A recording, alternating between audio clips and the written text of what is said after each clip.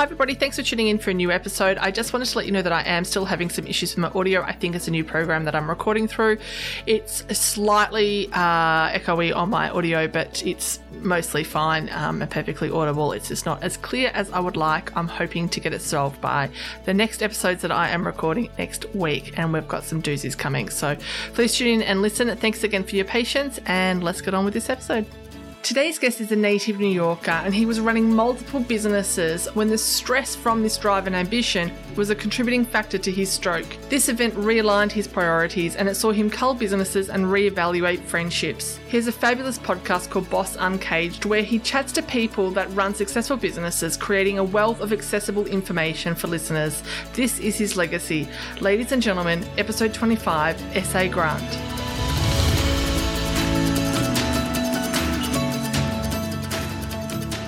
Welcome to One Moment Please, the podcast where our guests take a moment to tell their stories of how they've overcome adversity to achieve success, and you take a moment to tune in.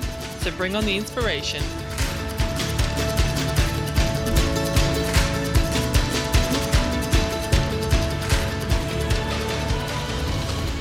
Thanks for coming on. No, I appreciate you having me on. Well, I came across your story because you've got a great business now, but you started it all because you had a stroke. So tell me about that. Well, it was kind of one of those things when I had to kind of face the reality of I almost died, and what I was doing before was kind of successful, but not as successful as I am right now. So I had to kind of reinvent myself. So tell me about the day that you actually had the stroke. What happened?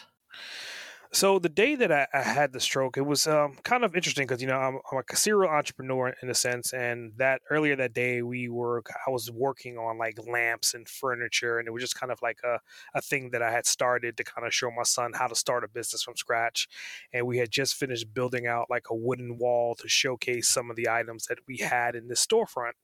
And dropped my son off at my parents' house. And then I was like, okay, I'm going to go over to my girlfriend's house, who is my current wife right now. And I'm just driving to her house like a regular day.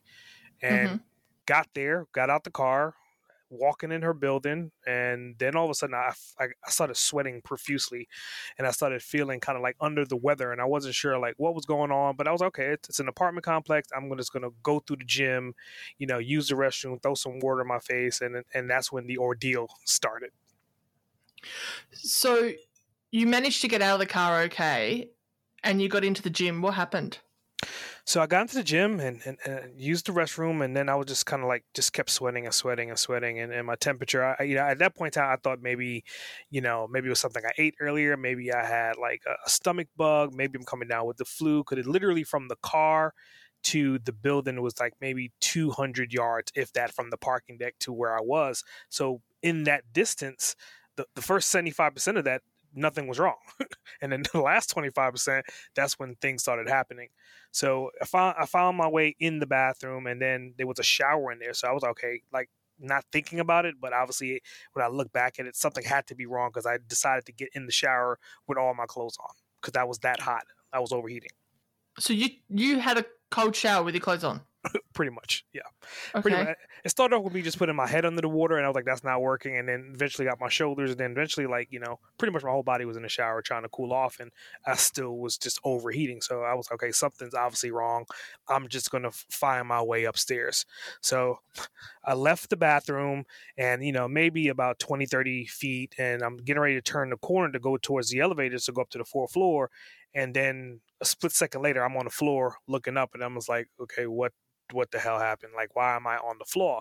And I didn't realize at the time that I was having a stroke because, there was nobody for me to talk to. I didn't really look into any mirrors.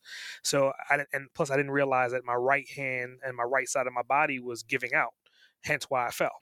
So I started to crawl my way back up, just getting back on my feet, made my way to the elevator, and I'm still sweating, still wet. And I got in the elevator, went to the fourth floor, got out. And then, at the time, I mean, she lived probably like 200, 300 yards down this hallway. And it was a long hallway. So I managed to, kind of bump my way down the hallway, and I'm reaching in my pocket, get the keys, and I'm trying to open the door. And I'm right-handed, not realizing that I'm having a stroke. And that's why I fell. My right hand side of my body was failing, and I kept on trying to put the key in the lock, and no matter how hard I concentrated, how hard I tried, I could not get that key in the lock. And then finally she opens the door, and that's when it kind of continued from there. So she opens the door and sees you dripping wet, obviously not looking right. What was her initial reaction? Well, her initial reaction was like, one, I think she was kind of freaked out because she heard something scratching at the door. So when she opened the door and she saw it was me, she was just like what the hell? Because she had to buzz me in the building. So there was like maybe like a 20-minute, 25-minute time lapse. She didn't think nothing of it because she probably thought maybe I stopped at the gym to get a quick workout. So she didn't really like come looking for me. So when I was scratching on the door, she opened the door. She was like, what the hell's going on? And I tried to mumble something, but I was just rushing to the bathroom because I was hot and I just wanted to get in the shower again. So I got into the bathroom and I'm turning on the water, and then she's like what's going on? And then I finally looked at her, and she was saying something like she's about to call somebody, and I was trying to muster up enough to say something, and then I couldn't. All the words were coming out completely muffled, completely like diluted. And that's when she looked me in my face and she was like, oh my God, I got to call the ambulance right now. And that's when I was like, the only word I could scream at that point in time was just no. And then after that is when the ambulance got there shortly thereafter. So when the ambulance guys arrived, what did they do? They obviously took one look at you and went, this guy's having a stroke? Oh, no, they did because it was weird. Because I mean, I guess usually when you have a stroke, you're usually down and out, and I guess it was just a sheer will of like my personality, and I was standing up, trying to communicate with them with my body language, because obviously all the words that were coming out of my mouth, it sounded like I had like lemons in my mouth. I couldn't muster any words whatsoever. So I'm like asking for things, asking for my glasses, make sure we got my keys, and then they put me on a gurney. But when I look back at it, I think they all were looking at me kind of like weird. It's like, how is he still standing? So you could tell by the look on their faces and obviously how you were feeling. You knew something seriously was wrong. Yes and no. I mean, for me, we're just kind of like, okay, I'm not sure what it is. I have no clue what's going on, but I knew something major was going on because I could think clearly, but I couldn't communicate and I couldn't speak. So did they tell you, we think you're having a stroke? No, I mean, literally, they got me in the gurney, and like my girlfriend at the time, she said something along those lines because my right side of my face started drooping, which is a telltale sign of having a stroke, but it wasn't like clinically diagnosed at that point in time. So once they got there, they kind of checked my blood pressure, kind of see that things were elevated. They put me in the gurney, and then the last thing that I remember was going into the ambulance. And then shortly thereafter, like blacking out. Now, I don't know if I blacked out or if they gave me something to put me to sleep. So when did you wake up? I woke up in the hospital for maybe like 15 seconds. Like literally, like it was kind of like out of an ER movie where they had the scissors and they were cutting my pants off. And that's what I remember. I remember seeing scissors. I remember seeing them cutting my shirt and cutting my pants off. And then I blacked out again. So you were in the resus bays in emergency when that happened? Yeah, I was, underneath like the giant halo lights at that point in time. So when I looked up, all I saw was white lights, and I was like, okay, that's interesting. Like, and oh my God! Literally, oh my God! Yeah, literally. I was like, that's interesting. And then I looked down, and I was like, okay, I haven't left yet. And then they were cutting me with the scissors, and then I just passed back out after that. So, okay, so. At what time did you wake up again in the hospital? Oh man, so this happened like essentially, I was driving to her house like around 9:00, like 9:30ish. So this had to be somewhere like around 10 p.m. And so when I woke up again, it was daylight outside, and I was in an actual bed, and everything that had happened before. So it was half an hour before you got to the hospital. It was about I think. When I look back at the time frame, it took me about maybe 20 minutes in the gym kind of fumbling around. It took the ambulance maybe about 5 to 10 minutes. I mean, they had to be really close by, like 5 to 10 minutes to get there. And then like the ambulance ride was essentially like another 5-10 minutes. So again, I don't really know all the times because once I got in the ambulance, I was under. So is that a long time for someone that has a stroke to get to the hospital? Half an hour? Honestly, what I've heard is like, within the first couple hours of having a stroke is the ideal time. But then Okay. again, I probably was in the middle of having a stroke when I was walking down the hallway while I was in the gym fighting it in the elevator. I was having a stroke the entire time. So once they got me in the hospital, that's the other part of it that's kind of like off the record kind of thing, because at the time we weren't married and they were trying to get in contact with my parents, and they had to make a decision whether they were going to put me under and do the surgery or not. So we had to kind of like figure that out, and I didn't hear about that until later on. So that once they kind of figured out the legalities, if they can do surgery or not, like, whatever happened before I woke up, that decision was made, and then the surgery happened, I guess, within 30 minutes of me arriving. So what's the difference between having an aneurysm and a stroke? A stroke's a blockage, a blood clot? Yeah. So stroke is essentially like something clogging like your veins or your arteries in your brain, and the other one is essentially the eruption. So if you usually it happens, a stroke will come first, and then that vein or that artery will explode afterwards. Because the pressure is too Exactly. much. Exactly. All right. So you've woken up in the hospital. What was your first sort of memory? Well, I looked to the left because it's weird because I remember it very vividly. I opened my eyes and I looked to the left and I saw my mom, and she had this look on her face, kind of like, okay, he woke up. That's a good sign. And my son was there and my dad was there. So I was like, okay, well, and I saw that it was daylight outside, and I remember it being nighttime. So I was like, okay, at least some time has passed. Okay, fill me in. What the hell's going on? How old's your son at this point? It was 2 years ago. He is going to be 15 in like a week. So 13. 2008. Yeah, he was about 13-ish. Yeah. So old enough to know well and truly what's going on. Yeah. He I mean, to a certain extent, he knew what was going on, but I think it was kind of more alarming for them to kind of get to the hospital because he was trying to give my parents directions, and that's a whole nother story in itself. Why is it a whole nother story? Do they not drive a lot, or it's just kind of like they don't drive as much as you would think that they do, and like my mom is not really big on driving at night, and it was dark, and you get a call that your son's going to the hospital, so she was kind of freaking out, but not freaking out, and my son was just trying to get to the hospital, and obviously he's too young to drive, so it was just them going back and forth in the car trying to get to the hospital. Oh, goodness. So you've woken up in the morning, you've realised that you're no longer under halo lights and it's daylight outside. What's the first thing that you get told? So the first thing that I got told was that, obviously I had a stroke, and then they said I had a stent. Then they told me I had a stent, and then I felt something on my leg, and I was like, okay, what the hell is this? And I saw like a bandage on my inner right thigh.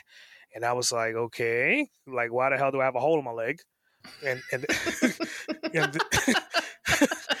I know I didn't get shot. Why have I got a hole in my leg? Yeah, why do I have a hole in my leg? And that's what they said. Well, they had to give me a stent. And I was like, so okay, so they went through the artery in my leg.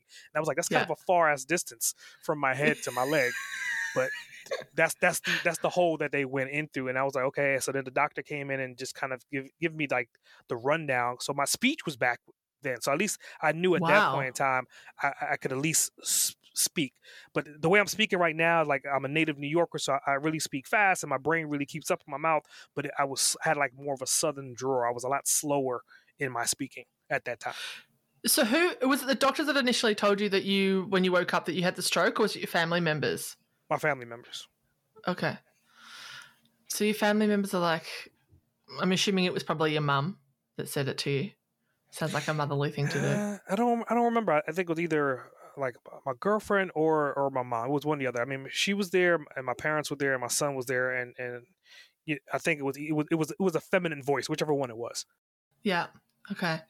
And so, what are you thinking when they say you've had a stroke? The first thing in my mind is just kind of like, how long can I get out of here? Like, can I leave today? When can we check out? and that's literally what I said. I was like, okay, I made it. I'm here. What's next? Like, when can I go? And then they kind of give me some information, and I was just like, I'll be here for a minute. So how long were you in the hospital for? So I came in Sunday night, and I think I checked out either Thursday or Friday. But that was part of my goal. I was like, I want to get out this hospital this week, and there was a couple of things that they wanted to see me do before they was going to let me leave. And what were those things? So one was, believe it or not, was just kind of like walk around. So literally that day, I was like, I need to start walking around. So 5 minutes after they told me, I was on my feet walking around to get that out the way. In addition to that, it was kind of like, they were kind of cautious with saying getting use of my right hand again, because I didn't know how bad it was until they brought me something to eat. And when I was trying to eat, it felt like I was throwing food in my face. It was literally like my hand was like all over the place. I could barely hold my spoon and my fork. And I was like, okay, that's something interesting, something different. So I had to kind of go ahead. I was going to say, that actually sounds quite amusing now, talking about that, but it would have been terrifying at the time. That's when it hit me. It was just kind of like, okay, I made it through. I'm talking. I could walk. And then when I didn't, because, when you're walking, you're not really using your hands. And I'm in a bed, I'm not really grabbing on my cell phone or writing or doing anything. And so the second that I try to reach to eat is when it dawned on me, like, I was like, damn.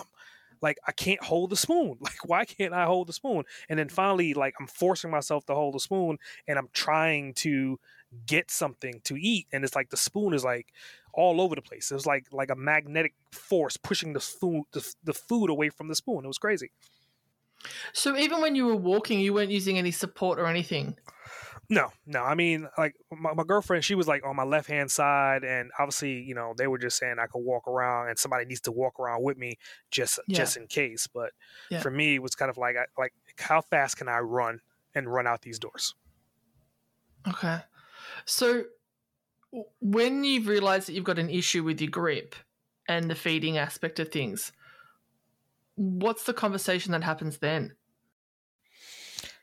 I mean, literally, I literally stated, like, I'm going to get my hands back by Friday. I'm like, by the time I leave, I'm going to get my motions and my hands back. And, obviously that was wishful thinking. And, luckily for me, like, I got back about 80% of my hands before I left the hospital. But then there's another journey after that, right? I mean, it's kind of like the first part is like a mental awareness of what's going on and then wanting to overcome it. And then when you're faced with the other hurdles that come after the physical stuff, that's when the real test starts. So how long was hang on, was there anything apart from the walking around and your hand grip that you needed to pass before you left the hospital? I mean, no. I mean, they did their regular tests and scans. They just wanted to make sure that the stent in my head was, clear. Nothing wasn't blocked. I was eating and keeping food in, and just regular medical stuff. But more so for them, it was about me being cohesive and mobile. Okay, so when you leave, what's the rehab look like? So the rehab, essentially, they'll start off with like a 90-day, right? And they'll warn you and say, okay, a lot of stroke patients go through a bit of depression. And for me, I was like, whatever, I'm not going to be depressed. The hell with that. I'm just gonna go back to my regular life. And then in those 90 days, you kind of have to by default, the stroke changes you. I don't know how to really explain it, but if you're like overly ambitious before, after a stroke, you kind of have to work back up to that. So I kind of went through a bent of the depression to a little extent, because you're not the same. Like, I'm still working on getting my hands back. I'm still working on speaking the way I used to speak before. So it's just, and then I'm thinking, and I'm so used to thinking on my feet. And that's when I realized, well, damn, I can't even think on my feet no more. Like, I have to stop and process, then get to the action. Versus now, like, I'm back to normal and I can run and do and think and everything all at the same time. But literally, I had to segment what I was doing and what I was thinking. I know that I've known a few people that have had heart attacks, and they've sort of said it makes you a lot more aware of your own mortality, and it really changes the way that they perceive life. And they've a lot of them have actually developed a lot of anxiety for usually 10 years afterwards. Did you have any of that in terms of the mortality side of things and the? No, I think I'm a little bit more cautious, but I still have the daredevil in me. But it's more so now of like just processing, like, why am I going to do something? Before, I'd have been like, I'll just do it and think about it afterwards. But now it's kind of like, well, maybe a second hesitation before I do something. Like in my younger days, you would go to like DR and go cliff diving off of something and not even think twice about it. And now it just kind of changes things to a certain extent to where I have to process a little bit more. I was going to ask you what sort of daredevil things are you doing? So you're still cliff diving? Haven't been cliff diving since, because they originally I had like the doctor that did the surgery, and then I had like my regular family doctor. So the doctor that did the surgery is more lenient to what I can and can't do, and my family doctor is more stringent. So originally I was trying to get back into scuba diving, and then my doctor was like, well, you can't go scuba diving, you got to stent in your head and the pressures and this and that. And then finally when I got clearance a year later, then my other doctor said I was clear, because now I can live my life as I lived it before. But there's still some limitations. Like, I used to do a lot of mixed martial arts, and part of that, you get kicked and punched in your head. Now I have to kind of be like, well, should I get kicked and punched in my head, being that I have a stent? No. Yeah, no. So I'll answer that one for you. That's an easy one. No. So the 90 days you sort of hits you, and you're going through this whole, okay, I'm not as quick and able to think on my feet as what I was before. What's the physical rehab looking like for you? What are you doing day to day? So day to day was just kind of like, not necessarily, it wasn't as bad because I was on the agenda to make sure I had as much motion as I could in my hands. So I had to kind of keep working on my right hand, because for the longest I'm right-handed, so my right hand should be stronger than my left hand. But for a minute there, my left hand was stronger than my right hand. So, just kind of this squeezing balls, moving it constantly, trying to use a pen, trying to use a pencil, trying to sketch, because I have an art background. So we're just kind of like trying to doodle and just try to keep moving my fingers to make sure that they were at least getting better. So how long did this rehab last for? Like, how long did that weakness in that hand stay? I would say by the time I left the hospital, I was able to use a spoon, but I couldn't go rock climbing. Like I love rock climbing, but at that point in time, if I was to hold on to a rock, my right hand would have just gave out. Like there was like no like elastic tension to my finger grip strength. It was a lot weaker, but I had full motion and functionality. I would say about maybe 30 days later, I was probably able to, at least hold on to a pull-up bar and at least attempt to do a pull-up, but I wasn't at full recovery until about like 90 days, 120 days later, to where I could actually do a pull-up and feel like real grip strength in my hand. So were you working during this time? Well, I was independent for like the past 15 years. So for me, it was just kind of like I had contracts, and the work that I was doing was service-based work, like creative work, graphic design, multimedia, and web design stuff along those lines. So I had some partnerships and some deals, and some of them knew what was going on, but I had a lot of people that were kind of standby if I needed help with things as well. Okay. So 120 days, you're pretty much back to being a badass in the gym, doing pull-ups and stuff. What is the reality, though, in terms of how it changed your life? Oh, mentally, it changes everything. Yeah. So from the mental standpoint, like just going through like the bits of depression, because before I've dealt with people that had depression, but I couldn't really comprehend it, because I'm always kind of like, just push through. And that was like the first time in my life that I realized like how deep and dark depression could really be, and how it's not something that you can kind of just push your way through. And that's when I got hit with that. It was like, okay, I got my physical side back, but now the mental challenges started to kick in. So what did you do to overcome that? So what I had to do was kind of reinvent myself. So okay, like my business was like, it was okay. I was doing things. I was like, okay, you know what? I'm doing too many things. So I need to delete whatever I don't. At that point in time, I was a travel agent. I had my Series 6. I was selling insurance. I had like my multimedia companies. I was coaching. I was doing all these different things. And I was just like, okay, that's probably why I had a damn stroke. So let's cut it back a little bit. And what am I going to give up? And what am I going to do moving forward? I was actually going to ask you what they think caused it. You think it was stress? I think it was a combination. I mean, genetically, I'm screwed because my dad, he had a stroke, even though he's in denial, and his dad had a stroke, his brother had a stroke. So it's just one of those things genetically that no matter what I would do, go to the gym, run around, it was still kind of potentially could happen.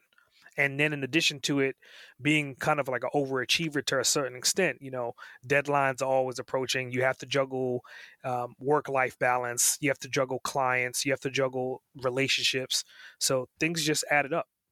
Why is your dad in denial about having a stroke? Isn't that a fairly apparent thing?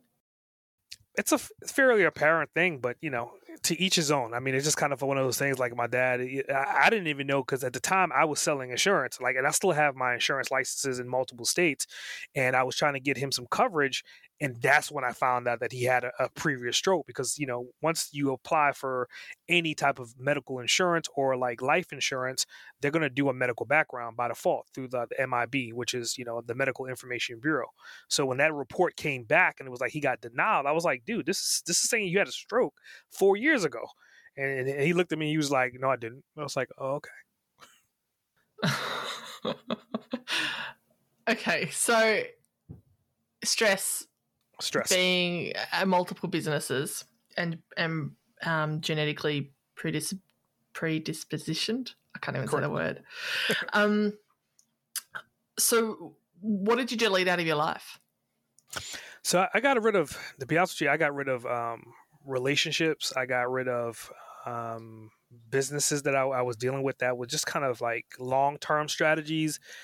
Or like prime example, when it comes down to like life insurance is a very lucrative business, but you have to be on the ground, or you have to build a team very quickly to be prosperous in that. And when you're building a team, that means you have to rely on other people, and in relying on other people will fail. Some people, yeah. So that just becomes like stressful. At the time, I think I was up and down the East Coast. I had maybe about a 200-person team in probably like 10 different states. It was just crazy. So that was one of the things that I just decided to say, okay, I'm just going to let that side of the business go. What relationships did you relinquish? So without stating names, pretty much anybody that if they send me a message and I don't reply to right now, it's pretty much the people that I let go of, because they're just toxic people, people that are like constantly complaining but not attempting to change, people that are constantly, always looking at the negative versus trying to be positive. So those are the people that I just kind of like, they just magically disappear from the Rolodex. Glass half full people. Pretty much. I mean, your glass could be half full, and you can not believe in evaporation and just believe in what you have. And then you have people that are constantly seeing that everything is leaving and it's constantly moving down, and the glass is getting emptier by the minute. So those are the people that I just kind of just pulled away from. So at that 120-day mark, you're back on track, you're sort of culling people out of your life and reassessing the business. Where did you go from there? So from there, I decided to kind of like, what can I do? Because, I'm big into digital content. I'm in that space by default. I grew up in that space. So I was like, well, okay, let's try Shopify. And I was like, okay, something I could do, I could learn. I did like a 90-day challenge, created a Shopify store, did all the stuff online because I was already working from home at that point in time. So it gave me an opportunity to kind of understand like the trade between shipping and rates and bringing things from China. And I did that. And it was okay, but it was more for me, it was like nickeling and diming. I was like, there's no real way of making money in that unless I find something that's really everybody wants. So then I took that and I was like, okay, well, podcasting sounds to be pretty interesting. And then I started looking into podcasting, going to podcast conventions, read some podcasting books. And then, my wife was just kind of like, well, it's time for you to step out from being in the shadow, because I was always a behind the scenes guy. And she was like, well, just create a podcast, just do it. And the rest was history. So tell everybody that's listening a little bit about your podcast. What's it about? So the podcast is called Boss Uncaged, and essentially it's telling the origin stories of business owners and entrepreneurs. And on that journey, you'll get to learn about businesses from multiple different aspects. I mean, last month we did a real estate month, and we had everything from a wholesaler to a flipper to a standard real estate agent to a guy that does funding. But that was just a trial test. Every single episode is usually people from my Rolodex that I've worked with before, or people that have found me on the internet and if reached out to me that I brought them on the show, and they're just telling their stories. And in that story, you're going to find out, what kind of business structures do they have? Like, how do they juggle their work-life balance? What words of insight would they have for you if they were standing there in front of you and telling you you can do this and how you can do it? So it's a peek behind the curtain. Definitely a peek behind the curtain. And that was, I started that literally a year ago yesterday. So from yesterday to today is night and day difference. We started the podcast around the same time. Nice. Yeah, I Nice. took a couple of months off at the end of last year because we had a pretty severe lockdown and it did my head in, so I needed some time off. But yeah, we started around the same time. So what's next? What are you doing at the moment? So because of the podcast, I mean, obviously I've gotten to the point to where I've scaled it. So part of one of my questions that I asked on the podcast is what books are people reading? Like what books help them get to their journey and got them to where they currently are? So that then spinned off into a book club. Another question that I usually ask is like, what software are you using? What software that you would not be able to do what you do without? So then I'm going to start an app club that I'm working on behind the scenes. Because we've had so many different people interviewing, like this year we're on season 2, episode 10, but we've recorded up to episode 45 already in this year. So it kind of was like, well, we need to kind of create a directory. So we created an online directory for everybody that we've interviewed. So now if you're looking for someone that we've interviewed before about a particular business, you can go to this directory and get access to them or their social media profiles or contact them directly. In addition to that, I'm doing speaking engagements now. I got a speaking engagement this Thursday at Podfest Global. I spoke at Podfest Masterclass last year and VidFest last year. And then I'm just, layering on the layers of online strategies and online learning. So is the guests that you're having on your podcast, are they international or are they just American? All over the place. I've had people from Australia. I had people from Dominican Republic. I just had a guy, 2 days ago from UK, London. So Japan was last month. So all over the shop. So everyone can jump on and listen and get benefit from it. Yeah. I prefer the wider net just because, I mean, there's no limitations. And like, when you start talking about international business versus localized or nationalized business, you just get a different twist, and it could be the same exact business, but it's ran completely differently. So where do you want to take it? I mean, you've obviously grown it. You've got this director, which is freaking awesome, by the way. Where do you want to take it?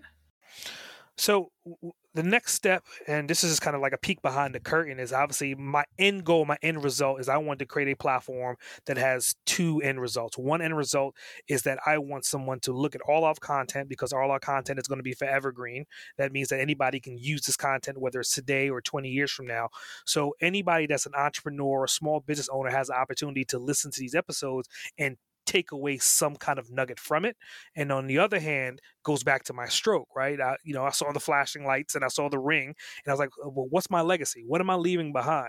So I was like, okay, this is the opportunity for me not to just leave behind capital, but to leave behind breadcrumbs for my family and my kids and my grandkids to kind of see a legacy of information that I've helped propagate and create for however long it's going to take me to do it until I'm dead and gone. You mentioned at the start that you started the furniture business to show your son how to start a business. Have you brought him into the new digital marketing stuff that you're doing? Well, he's always been associated to it. I mean, like when I was doing the insurance stuff, he was at meetings and conferences with me. When I was doing the furniture stuff, he was there. So the digital space is something that I've been doing it for his entire life. So he's always understood it. But I've always told him, based upon his personality, and that's one of the reasons why I got my Series 6 and got into the stock market, was because he has the personality for it. So finally, like in the last 3 weeks, he came to me. He was like, okay, now I'm ready. It makes sense what you were saying 6 years ago. And so now he wants me to start up, like, instead of buying him stuff for his birthdays, he wants us to give him money. He started his Robinhood account, and now he's starting to do day trading. That's awesome. Yeah. It took 15 years to get there, but I was so ecstatic. Like this weekend, we have a course that we're going to go to, a 4-hour course Saturday that's just all about day trading and just understanding put options and everything else to kind of get him more allocated to it. But I know you're saying that it took 15 years, but some people don't get there their whole life. Yeah. This is true. That's a real credit to you that you've fostered that in him. Yeah. It comes out his personality. I've always told him that, like you could work for somebody and just by your personality. And I'm very blunt and very honest. I'm like, dude, with your personality and the way you come across sometimes, you're going to get fired in the first 5 minutes. So like let's get ahead of the curve and let's figure out what your niche is now. So by the time you start it now and you have some time to play around while you're living free and clear, by the time you hit 18, 19, whatever you started at 14 and 13, you will be a professional. You would have 4 years of equity in whatever that is. So the fact that he starts at 15 now, and now he's telling his goals that he wants to, be at like $100,000 to $200,000 by the time he graduates from high school. And I'm like, now you get it. Now you're in, because now when you graduate with that 200,000, which you will make, that's your 200,000, not dad's, not mom's. It's your $200,000 that you can then go on and do whatever you choose to with life moving forward. He's going to have to be careful that he doesn't have the friends hanging on and using him for that money. But that's fantastic. I'm so pleased that he's doing that. I mean, it's such a great head start for people that if you're starting that young, that's terrific. Yeah. I mean, we live in a household like that. I mean, like we're all like that. I mean, even like my stepdaughter, I mean, she's more so, I keep telling her she's probably going to be more in distribution and logistics, because every time we want to sell something in the house, we go to her and she'll take the pictures, and literally within 7 to 10 days, she'll move whatever it is, whether it's an old computer, old screen. So like, that's her gift, is like, she knows how to sell products online. Where does your drive come from? Where did this all get fostered? Were your parents this entrepreneurial? It's funny. That's one of the questions that I always ask my guests. And when I look back at my life, that I would say neither one of my parents had the entrepreneurial ingenuity that I have. I think my dad kind of jumped around a little bit, and he was like job to job, kind of trying to figure things out. My mom always had like a steady 9 to 5, and she had little side hustles here and there. But I have conversations with them when they listen to my podcast now. A lot of times, like, they're proud, but they don't have any damn clue what the hell we're talking about in the podcast. Is it all the lingo just goes straight over their head? Pretty much, because I mean, the conversation, 1 minute I could be talking about real estate, the next minute I could be talking about logistics, and the next breath I could be talking about put options on stocks. And in my history, I've dabbled in all of them. So now I finally have a platform to where I can hold my own with anybody and have these diverse conversations and jump between multiple different topics. That's awesome, man. Well done. Well, is there anything? How can people find you? So the podcast is Boss Uncaged. Yep. So you could just go to podcast.bossuncaged.com. On Facebook, Instagram, you could just look for either Boss Uncaged, or you could do SA Grant 360. Fantastic. Guys, please jump on, look at the directory, listen to the podcasts. It's amazing. Thanks so much. Yeah, I definitely appreciate it. Thank you. Thanks for taking a moment to listen, everyone. We hope this episode inspired you as much as it did us. If you know somebody who also needs a little inspiration, then please share this podcast with them. Also, don't forget to subscribe on your fave podcast app and rate and review us, because that helps inspire us to keep making them.